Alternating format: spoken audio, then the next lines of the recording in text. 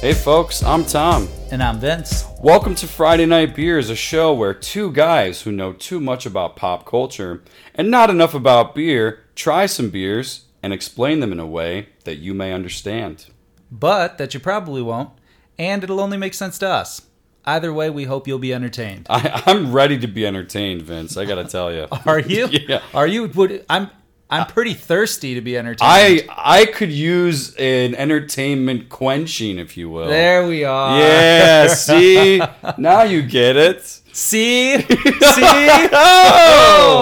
Oh, baby. Wow. What the hell am I talking about? I'm talking about the beer we're drinking today, which is called SeaQuench Ale. Hello.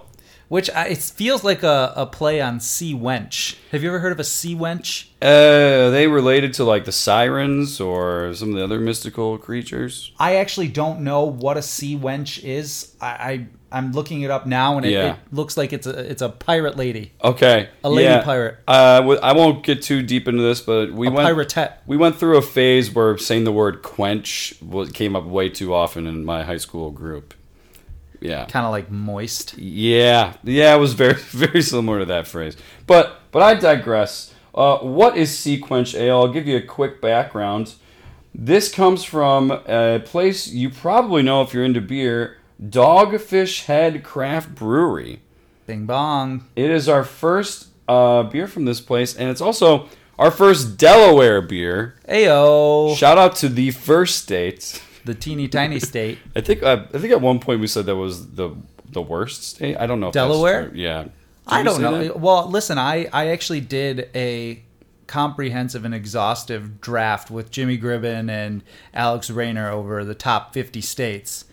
And I don't think Delaware was last. Okay. Well, regardless, I don't know what's going on there, but I know that this is where this beer is from. Indiana was close. Right. And also, Vince, this is the first sour of season 2, so obviously your mouth is already on fire, metaphorically. Yeah, I'm feeling good. I'm liking this. I'm loving the description. Do you mind if I read? You go for it. SeaQuench Ale is a session sour mash-up of a crisp Kolsch, a salty goose, I'm still unsure on that pronunciation, and a tart Berliner Weiss, brewed in sequence with black lime, sour lime juice, and sea salt to make this the most thirst-quenching beer Dogfish Head has ever brewed. Well done. I liked that a lot. And they say it themselves, objectively the most refreshing beer we've ever brewed. I'd have to take their word for it because this place is very present in the beer scene. You can get this in over 38 states, and they produce over 262,000 barrels of beer annually. Wow, that's a lot. So they're pushing it out. Right. They're pushing them out faster than Octomom. There we go. Oh, baby. Shout out to 2011. Should I say babies? Babies. I think those babies are 10 now. How does that feel to be like from the placenta all the way until you're like 3 weeks old, super famous, and then no one cares about you? I wonder how those babies are doing. Those are the only 8 children that know what that's like. Do you think? Don't have no idea. That's the real question because I mean, you look at some child stars who lose the limelight and they turn to drugs. Right. What are these babies? Are they just constantly on sugar? We'll come back to this on our Octomom podcast, but this place and this particular brewery is a pretty big deal. They were actually featured on Beer Wars, if you ever saw that on the Discovery Channel. I did not. I missed that documentary. And they were also featured on Brewmasters, which was a show. Another absolutely astounding fact about the foundation. I'm going to let you take this one, but oh my god! Well, the founder is Sam Calagione. Yeah, Calagione. Calagione. Yes. Calagione. Yeah, Sam Calagione, and he started brewing this in his kitchen in New York City with his roommates Ken Marino and Joe Lo Truglio. I still can't get over this. This is absolutely astounding. Tom, for people who don't know who those names are, which, by the way, you know these guys. You just don't know that these are their names. Yes, so if you've ever seen Wet Hot American Summer or Children's Hospital, or anything with David Wayne and Michael Showalter, like Wanderlust. This is like a group of comedians that have been working together for decades now, and they're just constantly working. Ken Marino was also on Party Down. I think Joe was as well. Was he? I think he had like a little bit part. All right, let's go with the most mainstream references. Let's talk about role models. Role models. Ken Marino is the stepdad. Yep. Okay, let's talk about... Oh, Joe Latruglio's in that one, too. Yeah, he's part of the LARPing community. Yes, isn't he the right-hand man to... No, he's not. That's Matt Walsh. Yeah, you're right about that. Joe Latruglio... Let us gingerly touch our tips. And Joe Latruglio is also the creepy guy who picks up Seth Rogen and Jonah Hill in Superbad and takes them to that party. Michael Cera, yes. Sorry, yeah, Michael Cera. Right. Point is, the founder of Dogfish Head, he's got more money than all of them because they were acquired for $300 million in 2019. Which is insane. You're right. I know this is a big industry. We talk about it on our show, but wow, that's baseball superstar money. It is. And I'll tell you what, I'll drink to that. Maybe we should crack and toast. It's time to crack, yes. Cheers to that. Oh yeah. Love the can, by the way. Great can. Oh yeah, this smells like a sour. I think it smells like a Sprite, just from the top. Smells like a sour. Ooh. Tastes like a little sour. Boy, that is real sour. 4.9%. This is beautiful. Wow. This is highly crushable. Hold on, I gotta get another one in here. It's puckerable, but it's also crushable. It's like face squinting sour. That's how sour it is. Maybe I've just licked lemons too frequently or something like that because I'm digging it. No, I'm digging it too, but it's like I haven't had a sour in a while. So like when you jump right back in, it's like, ooh! So it kind of like hits you in the face. Ooh-wee. Ooh-wee! Let me ask you this, Vince. What is something you've been watching lately, just in general? And You're going to love this. Oh, okay. I started The Sopranos. Whoa! Hey! Oh! I can't wait to talk about this.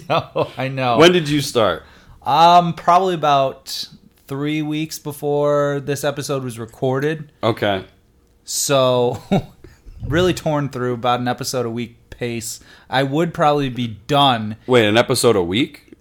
Season a week pace. Season a week, got it. I would be done. I'm actually very good at binge watching, or bad, depending on your take. Is this your first time through? Yeah, it's my first time through it. Oh my gosh, wow. I'm watching it with Maura, so yeah. It is, we're waiting. Well, I'm waiting. I don't know if she's watching it on her own and then rewatching and pretending that she's surprised, but possible, I don't think so. So, yeah, that's something that I'm watching. Well, do you enjoy it? Yeah, I'm liking it so far. Now, Maura thinks that it's a comedy, and I have to agree. Like, some of it is so absurd. Oh, yeah. Just like, AJ cracks me up. He's also the worst. I can't stand him. I can't stand him as like a human being, but like it just in the first episode, right away, he shows up. I think it's like his birthday party or something. They're like, Grandma's not going. He goes, what, so no fucking ZD now? It's this 7-year-old kid who's screaming. Who gets high at their own baptism, communion? Confirmation. There you go. Wrong. You're eventually going to get there. No, you're exactly right. So I've seen The Sopranos now 3 times all the way through, and I've watched them at 3 different points of my life. Okay. So I first binged it all on the DVDs when I was 15, and I did like all 7 seasons in like a summer. Then I watched it again about 5 years ago, and it's so weird that you brought this up. I just finished another rewatch of that. Oh, interesting. In the fall. And each time I get like a different perspective on it because now I'm like, a much older person. And I think when I was young, I was just really into like the the violence and the swearing, the nudity, and like the perverse like, oh my god, I can't believe I get to like be a part of this because I'm 15. Yeah. And now I'm just like, wow, Tony is awful to his therapist.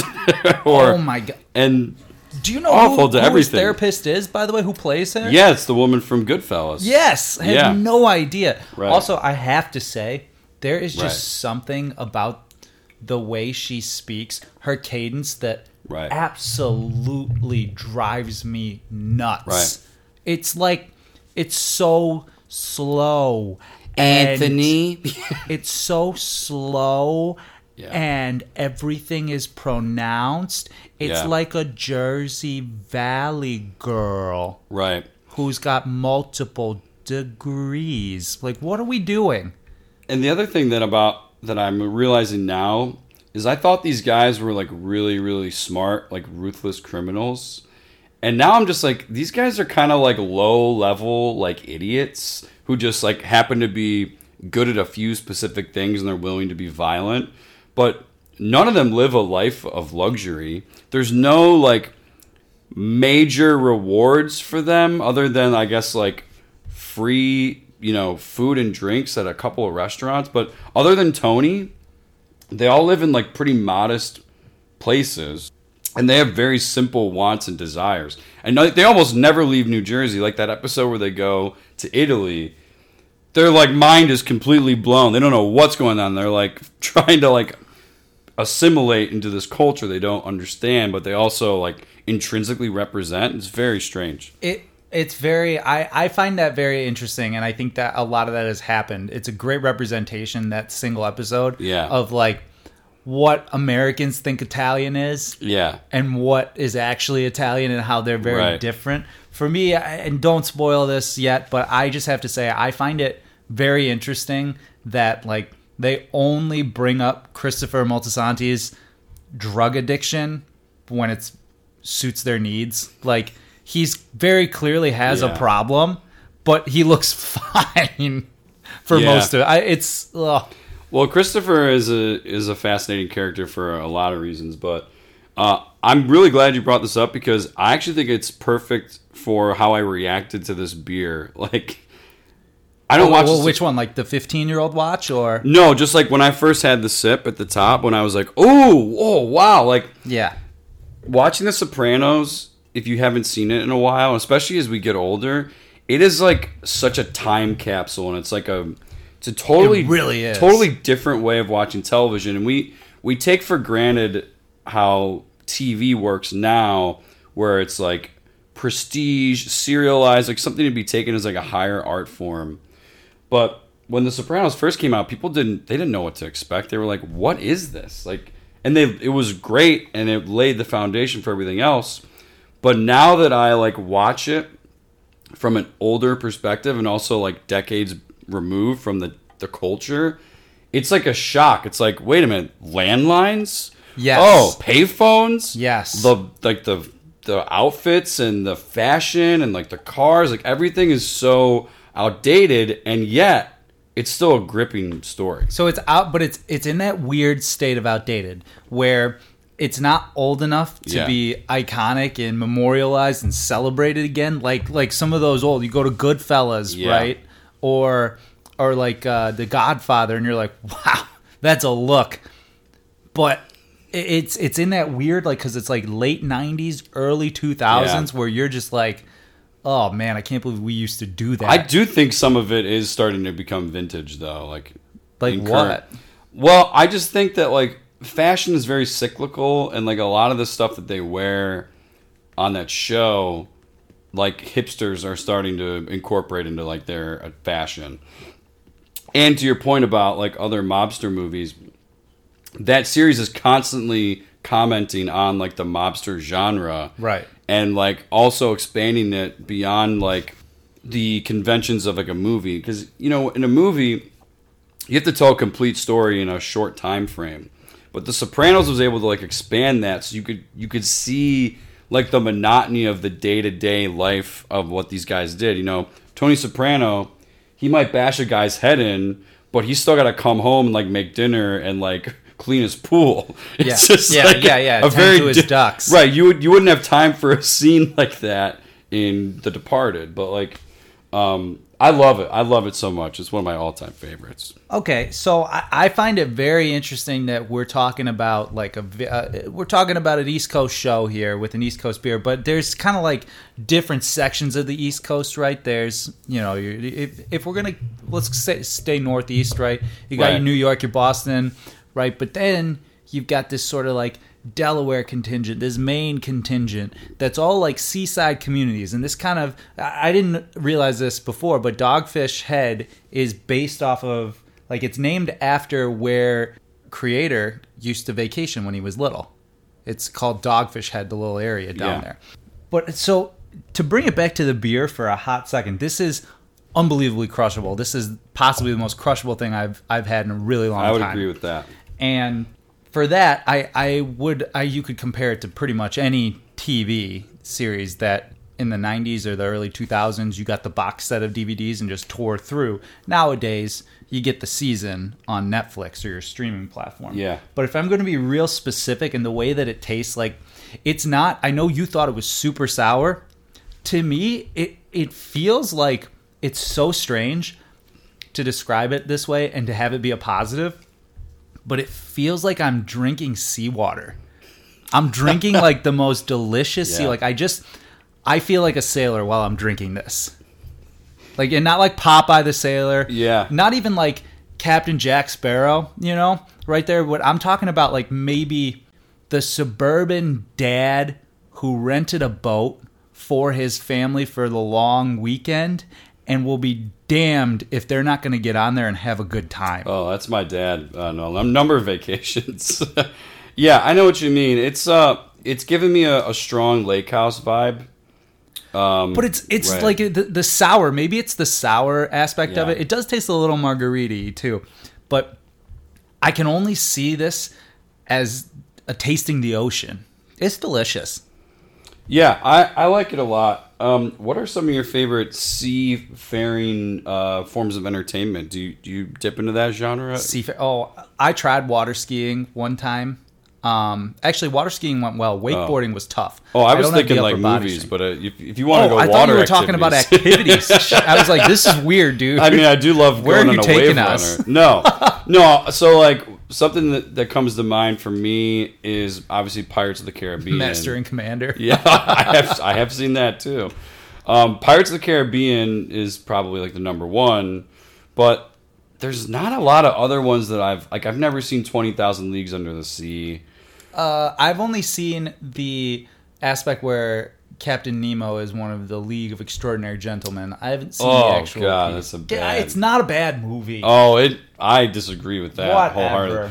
Have you seen The Perfect Storm? The Perfect Storm is one that I think I read the book instead. Okay, well, I could see the people in that movie like drinking a beer like this and like spitting it out and being like, "Come on, give me the local favorite," because like they really like do the stereotypical like port city people in that film. But I also feel like in modern times, this would fit in extremely well in the location of where that movie is. But that movie sort of like catches George Clooney on like the beginning part of his movie career. Okay. And Mark Wahlberg is in it as well. Yeah. And it's just like it's packed. It's kind of a strange movie, but I weirdly enjoy it. All right. We got to try this out of the glass before we forget. Yes. To be honest, I think it's going to taste about the same, but I'm willing to give it a try. It smells like a beautiful little sour. It's a nice clean pour as well. Oh, you know what? I no longer feel like I'm tasting the ocean out of the glass. What do you feel like now? I feel like what's the best way to describe? I feel like I'm watching Ted 2. I don't think I've ever seen Ted 2. Yeah, I tried to watch it. It's basically all the same jokes. It's essentially what Family Guy did for years and years, where they make the same jokes over and over and over again. Yeah. And when you're 13 to 15, you're like, this is hilarious. Oh my gosh, but then you get over it. Ted 1 was beautiful. I remember watching that trailer and being like, there's just no way that they haven't used all the jokes that they're going to use in this trailer. But I'll watch it. And it was great. I loved it. And so I went into TED 2 thinking maybe they'll surprise me again, and they didn't. Yeah, they didn't have an encore in them. And that's how I feel drinking this out of the glass. It belongs in a can. Yeah. Well, I'm gonna tie this up with the Sopranos reference. To me, this beer is like Silvio Dante. There he is. Silvio Dante is the one voice of reason amongst a group of heathens and thieves and murderers. Not that he doesn't do things himself, but like this beer, you catch him at the wrong time, you could have a real sour, reaction like I did. But most of the time, it's just going to go down real smooth. He keeps it light. He's funny. Also, the real life actor is in the Bruce Springsteen band, which is unbelievable. And he has no neck. His wife also is on the show, who plays his wife. But Silvio's one of my favorite characters, and the vibe that I get from this is similar. And for that reason, Vince, I'm going to give this a 4 out of 5 Toms. Wow. That's high for a sour. It is. I wouldn't drink this every single time I want to have a drink, but it's hitting me pretty good right now. Heck yeah. I would drink this any time, any place. This is the green eggs and ham of beer for me. Would you, could you? I would, and I will. Wherever, whenever. It's eminently crushable. I've really enjoyed this. I know Dogfish Head is known for experimental stuff. Yeah. And I'm not sure what was experimental about this. I'm assuming it's the mixture of 3 different types there. But keep doing it. 4.5 out of 5 Vinces. Woo! This is beautiful. I knew you were going to land on a high one as soon as I saw it. But that's great. And while we're at it, you mentioned Ken Marino and Joe Lo Truglio at the top. I highly, highly recommend that people watch Children's Hospital. It is one of the most underrated shows in existence. Ken Marino is in it. It was an Adult Swim show, and it's just delightful. It's very, very funny. I'll tell you what, if you're not quite the Adult Swim target, maybe start with Party Down.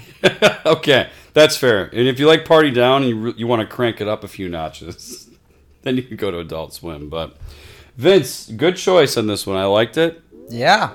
And I hope you did too. I did too, and we hope you like this. Yeah, and if you do like this, please subscribe, rate, and review our show on Apple, Spotify, or wherever you get your pods. You can now do ratings on Spotify, by the way. So please give us that 5-star rating. But until then, I'm Tom. I'm Vince. This has been Friday Night Beers, where we have clear eyes, full cans. Must booze. We'll see you later. You quench. All right, that was good. Was it? Yeah, we're keeping I thought I might be pushing it a little.